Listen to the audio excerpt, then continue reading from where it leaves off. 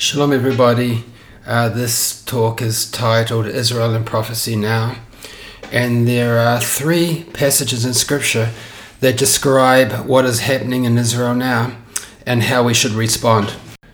First Chronicles 12:32, and the children of Issachar were men that had understanding of the times and to know what Israel ought to do.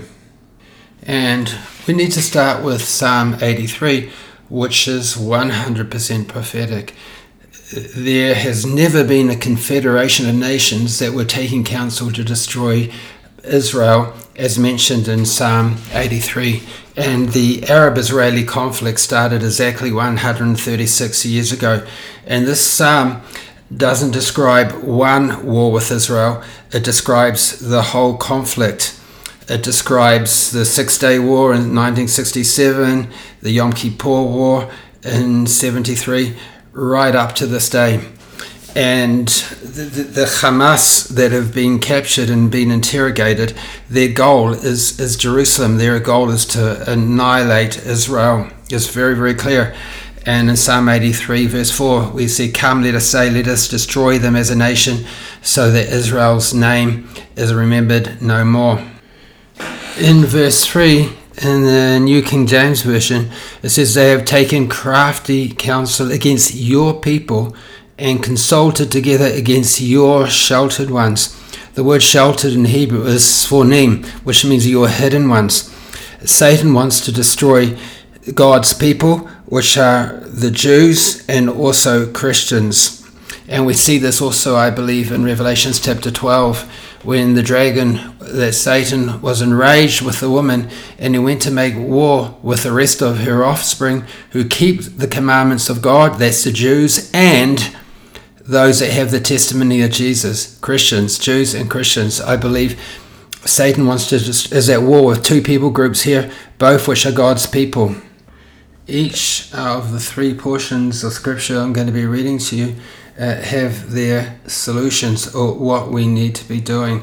And something very interesting in the psalm, what is God's solution here? Deal with them as Midian, as with Sisera, as with Jabin in the book of Kishon, who perished at Endor, who became as refuse on the earth.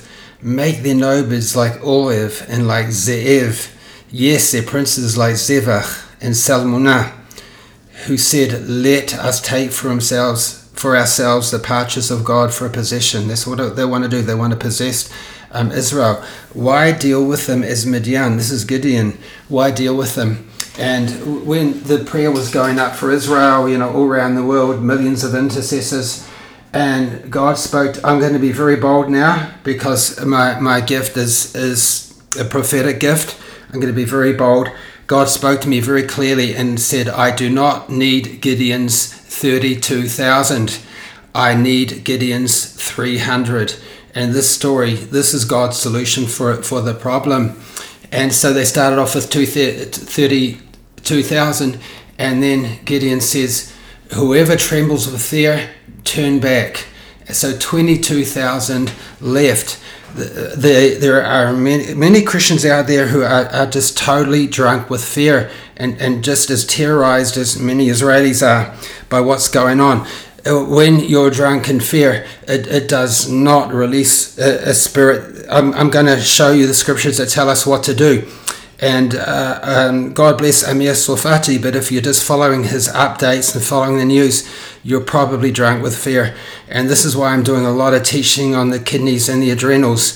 God searches the heart and the kidneys, and the Bible has a lot to say about them. And I remember in 1990 when the missiles were falling in the Gulf War, I was just shaking with fear. And I started seeking the Lord. We're entering this unprecedented fear, but it's just a beginning. And so I sought the Lord, and I learned how to rightly focus and deal with the kidneys and the adrenals, where the fear and the fight and flight is. And so I'm teaching a whole series like this. So I'll give you the links at the end of this. Once again, Amir Sofati He's absolutely brilliant for updates, but I'm going to show you in Scripture now, this is not what God wants you to focus on. We need to know what's going on, but it's not what He wants you to focus on. I'm going to bring in Isaiah 66, and I'm going to show you what He totally wants you to focus on. And at the beginning of COVID, also God spoke to me and also to another sister in Ireland. Do not call it, or other people around the world as well, don't call it conspiracy what they are calling a conspiracy. Isaiah 8:12. There are too many believers drunk on fear all around the world. You're focusing on what's going on, too much on the COVID. The leaders and pastors were online here for hours and hours and hours and just drunk with fear. And it was just like a fear party. And I would come in on the Zoom in the last 10 minutes and just get updated. I didn't need to sit there for hours and hours and be drunk on fear. There's a lot of you that are the 22,000 that will be sent home. God needs 300. He doesn't need millions of intercessors. This is His solution for Psalm 83. This is His solution for the Israeli-Palestinian conflict. This is His hidden ones. It's the 300 of Gideon. I have a lot more to share on that.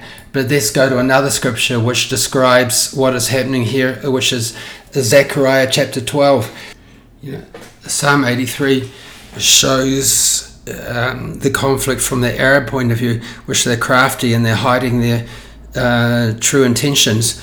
But Zechariah chapter 12 is from the nation's point of view, and the nations are trying to divide Israel and to bring in an independent Palestinian state, and this is happening now.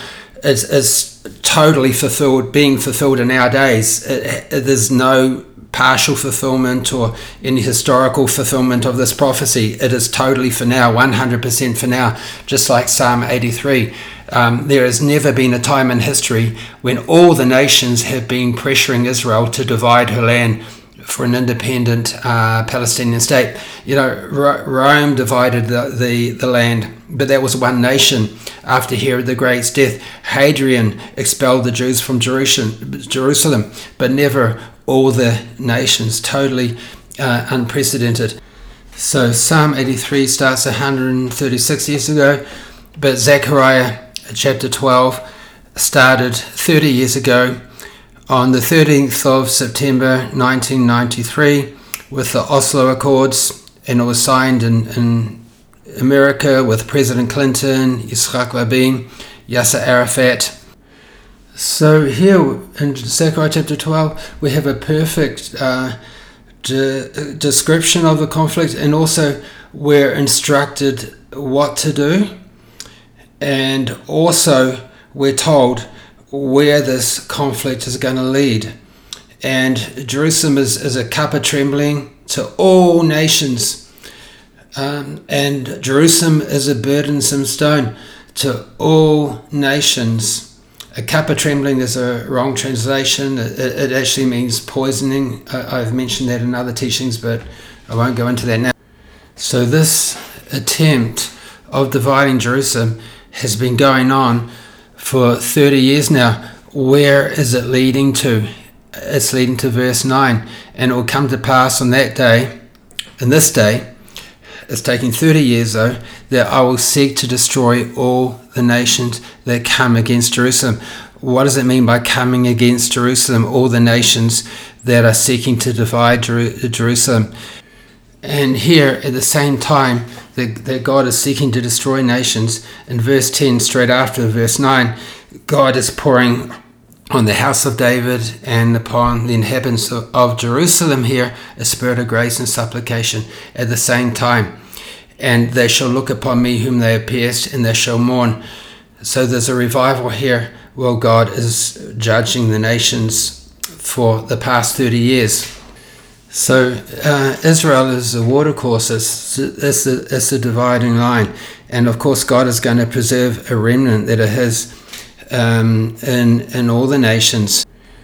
No person in the world is immune from this, not even an Israeli Prime Minister.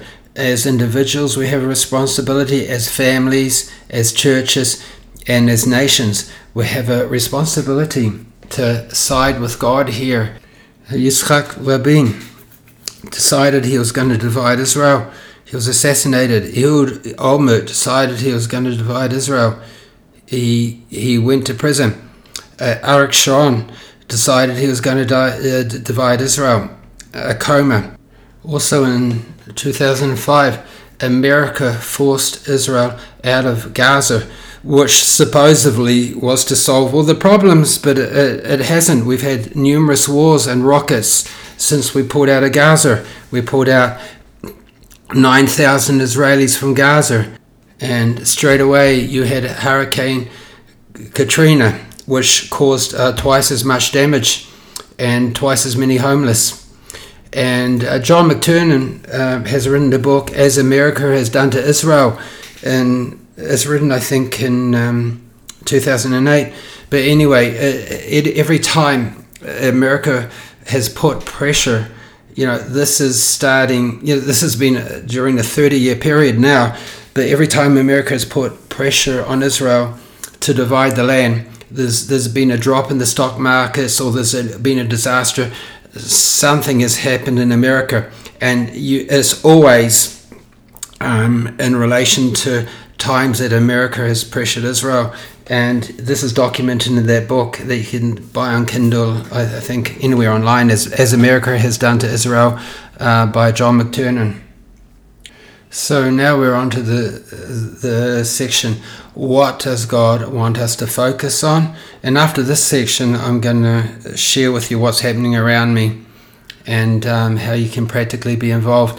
But let's get to Isaiah 66, verse 7. This verse is talking about Israel becoming a nation. But what's important to understand here, it was done without any travail. It was done without any intercession. Shall the earth bring forth something in one day? Do you plant a seed and then tomorrow it's the fully grown tree, or you plant wheat and then tomorrow you have a harvest? But a nation is born in one day and without travail and without birth pains. And so Israel was brought into existence, after World War II, when the church was in shock. You had a few people like Rees Howells that were reasonably functional, but she was brought forth on the whole without travail from the church. The church was in shock after World War II. It was brought forth in one day. But then the other verses are mistranslated. But then Zion will travail, not for the birth of Israel. She is not travailing for the birth of Israel. For as soon as Zion did travail, when she does travail, not to birth Israel as a nation, then she will bring forth sons. This is the job description of the church, is to focus on bringing forth sons, not to focus on the political situation and the war and the atrocities and all the pain we're going through. We have to focus on bringing forth sons. And there's fear, and unprecedented fear, but our mandate, and this is a mandate from Matthew and from Yeshua, our mandate is every way we can to make disciples. This is our mandate, and if we're so drunk with fear, we're going to be missing this mandate. I need to be bold again, and I am mentioning names, but I love my brothers in the Lord, and I just pray that God will give them wisdom, and I'm just challenging you with this. Are we doing things the right way? Proverbs 16:7 I want you to look at. And a few months ago, when Lou and Gruel and other church leaders were rallying millions to pray for Israel, they went up to the Temple Mount, up to the stairs that lead up to the Temple Mount, and the religious, the Orthodox, even the deputy mayor of Israel were just protesting and shouting and hating them and spitting on them. And a few days later, I went into Mir Sharim, and I sat with the same people that were spitting and demonstrating against them. And they are my enemies. They know I'm a believer, but they love me. Why? I go into their neighborhood. I care about the poor. I sit with them. I talk with them. I discuss the scriptures with them. So my enemies are at peace with me. When a man's ways please the Lord, then even his enemies are at peace with him. So are the Orthodox at peace with this big Christian movement on the Temple Mount steps? No way. They see them as just another group that wants to take over Israel. It's like, what did they say to me? Like they're undermining the principles that our foundational principles that we live and believe in, because Messianic believers have got a reputation for not keeping the Shabbat and not fasting on Yom Kippur and disregarding the law of Moses. It's like, a prayer meeting is good for Israel, but we don't need to do it in their faces. We don't need to provoke them to anger and to make them hate us.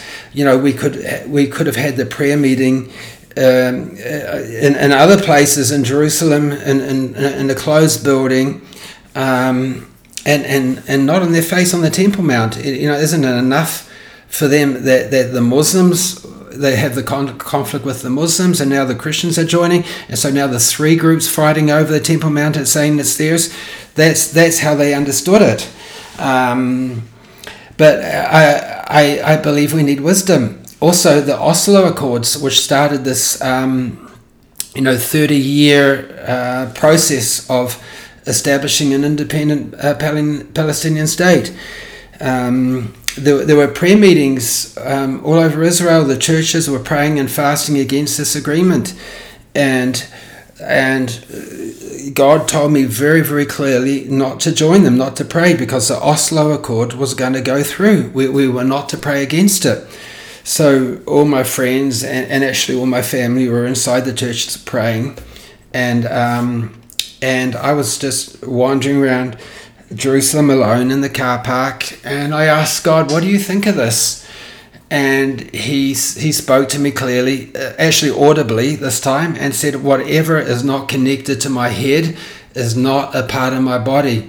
In other words, we can spend time and resources praying against things that God is never going to answer. We have to understand his purposes and to what Israel should do and how to do it. We can if we're not hearing from God, how can we be the body of Christ if we're not connected to his heads and the messages from his head coming to the body? We're a body disconnected from the head. And that really, really shocked me. And so this is what I mean. I mean, God is seeking the 300. He's seeking the 300. They're going to save us from the Midianites. They're the ones that are called to intercede, according to Psalm 83. And so I just challenge you. What we need to be doing is supporting people on the ground. And I do work quietly. I don't, connecting and recording doesn't come easy for me, or writing newsletters does not come easy. And I just had, like the last few years, one person that was, mostly one person, other people as well, but one person in particular that was supporting me so I could do the work here. And now he's not able to anymore. Suddenly he still wants to. He's still one of my best friends, and he still very, very much wants to support me, but he can't anymore. Something crashed in the work that he was doing, and it's beyond his control. But we need support for rent. It's 10,000 shekels a month, our schooling, everything. Suddenly we just need another source of income, and I can't guide anymore. There's no work here. So the best I can do now is, and I believe this is God's will, because I believe that God has imparted a lot of insight to me that he, in the scripture, that he wants me to impart to the world. So I'm doing a whole series on SoundCloud, and we're going to put it on my website. We're doing a whole series on the kidneys and the adrenals, and how to be released from fear. And and it can paralyze. And some people I know around the world, it paralyzes a whole lot more than others, and it's just so frustrating for me just to see people I love even around the world that are just struggling with such trauma and fear that, some is generational, some comes from their life, whatever, but this is the solution for it. And I'm teaching on this now, and I've done a few lessons, and I'm going to do a lot more. And there's also some more on SoundCloud. There's playlists, and I recommend. I'm just getting to my library right now on SoundCloud playlist. I recommend you listening to Yahweh and Elohim, 2 names, and also the Faces of God and the Gospel of Mark. Each series in the playlists have got about 5 or 6 teachings, and it's like a basis, like a foundation. It's like teaching which is needed for you to understand on what I'm teaching on now on the kidneys and the adrenals. So we're going really, really deep there.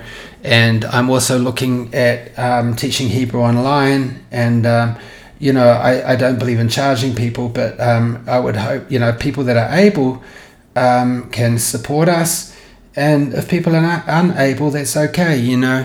Some people, when you say, look, we need support, they feel guilty that they can't support us in any way. You don't have to feel guilty. You don't have to. If you can, if God lays it on your heart, whatever. But from my point of view, I really feel to be honest, because when I pray every morning, I say, our Father in heaven, not my Father in heaven, and give us today our daily bread. It's a corporate responsibility to provide for each other. And that's what Paul said when he went round the places that the churches he had established to take a collection for Jerusalem. He says it's not that we want you to be impoverished and them to be better off than you. It's equality. God is an equality. Like when we gathered manna, we didn't have too much or too little, and God used that. So I'm easy. And I'm just totally trusting God in this area. But we do have a lot of needs here, and also I'm going into places ministering to traumatized people, and it's really good that I can take something in my hands that they need. I'm a licensed guide. I can get into hotels. I have access to these people. Jerusalem hotels at the moment are filled with refugees, with evacuees that have been evacuated from cities up north, in the Golan Heights, in Metula, in the northern border and around the Gaza area. And some of the stories are horrific. I can hardly bear hearing them. And they're actually calling on the public. They privately, with people like me that have access to foreign aid, that they need simple things, towels, clothes, some toys for children, etc., etc. And so we need to survive as a family, and also we need to be able to reach out to those. So for establishing sons, that we are your arms and your legs and your feet. We're your body. We just need to be empowered. And that's our total aim is to make disciples, is bring people into sonship here. And at this time, people are vulnerable, and if we love them, then they will open our hearts to us. There's a lot of damage here with evangelism, which is done the wrong way. Like in Zion Square, people go out and give Bibles and buy and books and spend all this money, and they'll throw them in the rubbish tin, and they would actually hate them. But they talk to us and they said, we like you because you come and you give us food, you take us to a restaurant, we sit down and eat. And this is what I do. I can take people out of the hotels here that are traumatized and take them out to a restaurant. They don't know Jerusalem, public transport, etc.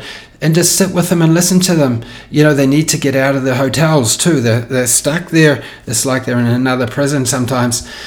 And they need a listening ear, and they need someone that cares. And basically, this is what we're doing here, and we're seeking to do. And also, I'm going into religious neighborhoods, and you see signs all around. They hate the internet or smartphones. I can't pull out smartphones. I met with a rabbi yesterday. I can't photograph him or pull out my phone or take a camera. I can't document it. But that's something we're also doing, is teaching the book of Daniel. So there's a lot more to share, but this is just basically a starting point, and hopefully a beginning of or renewed or new relationship with some of you, as you can text me and write to me. So as I said, my ministry, what I'm doing now is, it's just I prefer to just be under the radar as much as I possibly can. Israelis are very, very reluctant to be interviewed by reporters from the West. This is a YouTube is titled, the CNN is titled, it was an animal slaughter. I don't really recommend it. It's someone I know personally, and it's one of the most horrific stories I've ever heard in my life. But the Israelis perceive the reporter here to be very insensitive. So it's hard. I can't go into religious neighborhoods and record and get photos. I can't even take a smartphone there, or pull a smartphone out of my pocket there. And of course, when Israelis are crying in front of me and telling me the story, I just can't be insensitive and just pull out a phone and ask them if I can record or something. It just doesn't go down well. So I think everyone that donates around the world, and everyone that has, and we're extremely thankful. Even the little donations, even as $1 or $2, when people pray and give what they can, we are thankful for everything. I am personally thankful for everything. And I do have a list of people that I'm in contact with, and I know give.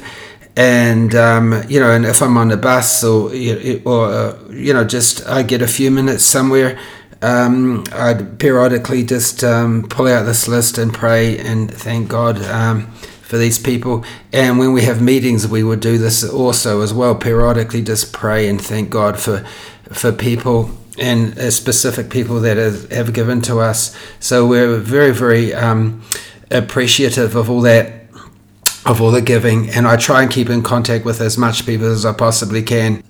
Also, something else cultural. I had a comment from a very, very close friend that I make statements like, the whole church is full of fear, and this can discourage people the way I present it. And I began to think on it, and it's actually cultural, and I noticed that the Israelis speak like this, and it doesn't bother Israelis, but it can bother the Western culture. So I apologize, and I'll try and be more sensitive in that area. But I would like to give you an example, a biblical example of how this is the way we're educated and the way we think.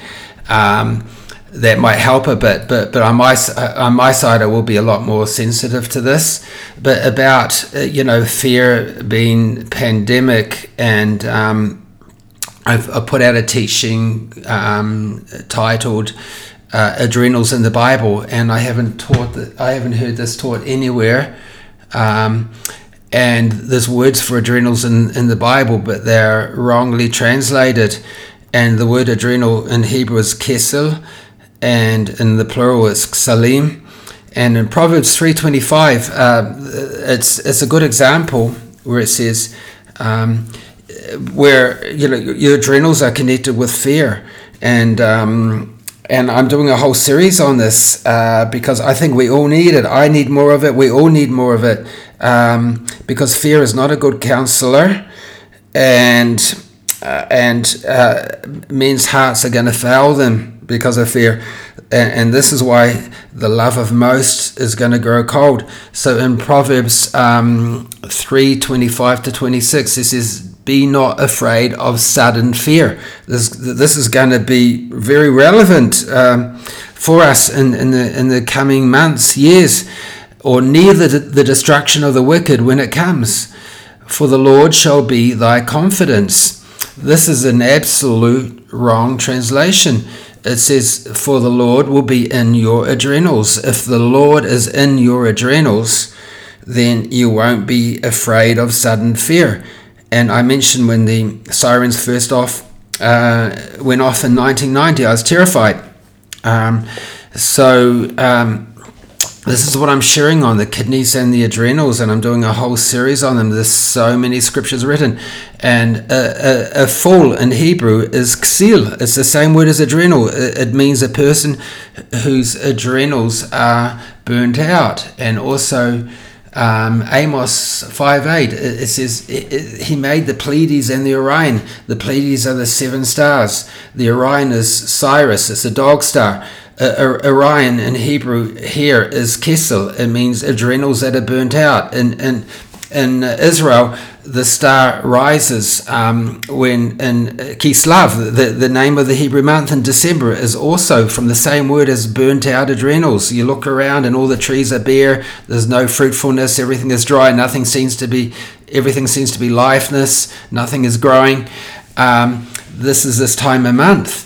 And it says the Pleiades, the 7 stars. He makes the day dark as night, and he turns the shadow of death to the morning.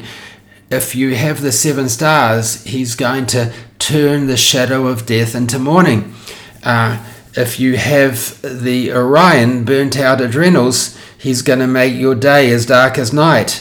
Very, very simple. And just about generalizing, I'll get back to generalizing now. Let's go to where is it? Let's go to Revelations chapter 21 in the New Jerusalem. It's biblical to generalize. And here's an example. Here's the vision of the New Jerusalem, the bride of the Lamb. And in verse 11, it shone with the glory of light, and its brilliance was like that of a very precious jewel, like a jasper, like all Jerusalem was a jasper stone. And then in verse 18, the wall was made of jasper. So all Jerusalem is a jasper, all the wall is a jasper. But then you get into the details that the foundation of the city walls were decorated with every kind of precious stone. The first foundation was a jasper. But now you have 11 other stones. So there's no Hebrew word to say jasper is the most dominant stone.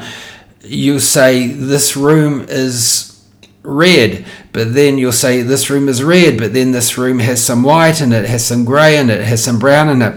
But you'll make a general statement that all this room is red, first of all. But what you're really saying, that this room is the dominant color in this room. And so when I generalize and say, the whole church is full of fear, what I'm really saying is and it is a pandemic, but I'm just saying, it's widespread. There's a lot of us are just too fear-filled. Okay, I'm not saying everyone is full of fear. So I just want to make that clear. There's other examples in the Bible as well, but this is just a perfect example in Revelation 21 of how we generalize not to say that the New Jerusalem is all jasper, but we start off by saying it is, and then we go into detail. And that's just the way I was educated from youth. In this way of thinking. So I hope that clarifies that a little bit, and I would really encourage you to follow me on my teaching on the adrenals and on the kidneys. God searches the hearts and the kidneys. There's lots of words for adrenals and kidneys. Chalatzaim, the book of Job, is absolutely saturated but it's really missed through translation, and I'm going to go into the words and etc. etc. And I've already done about three recordings online about it. If you look on SoundCloud, and I'm going to put them all into a playlist. There's playlists there as well, so you can find them easy. So anyway, God bless you all, and thank you all for anyone that has just donated anything little. And you know, I just have friends around the world, and I'm just appreciative of some churches that are behind me now, and my friends in New Zealand, my friends in America, England, Ireland, all around the world. If I don't mention anything, just please forgive me. But anyway, thank you so much. So God bless you all for now. Bye for now.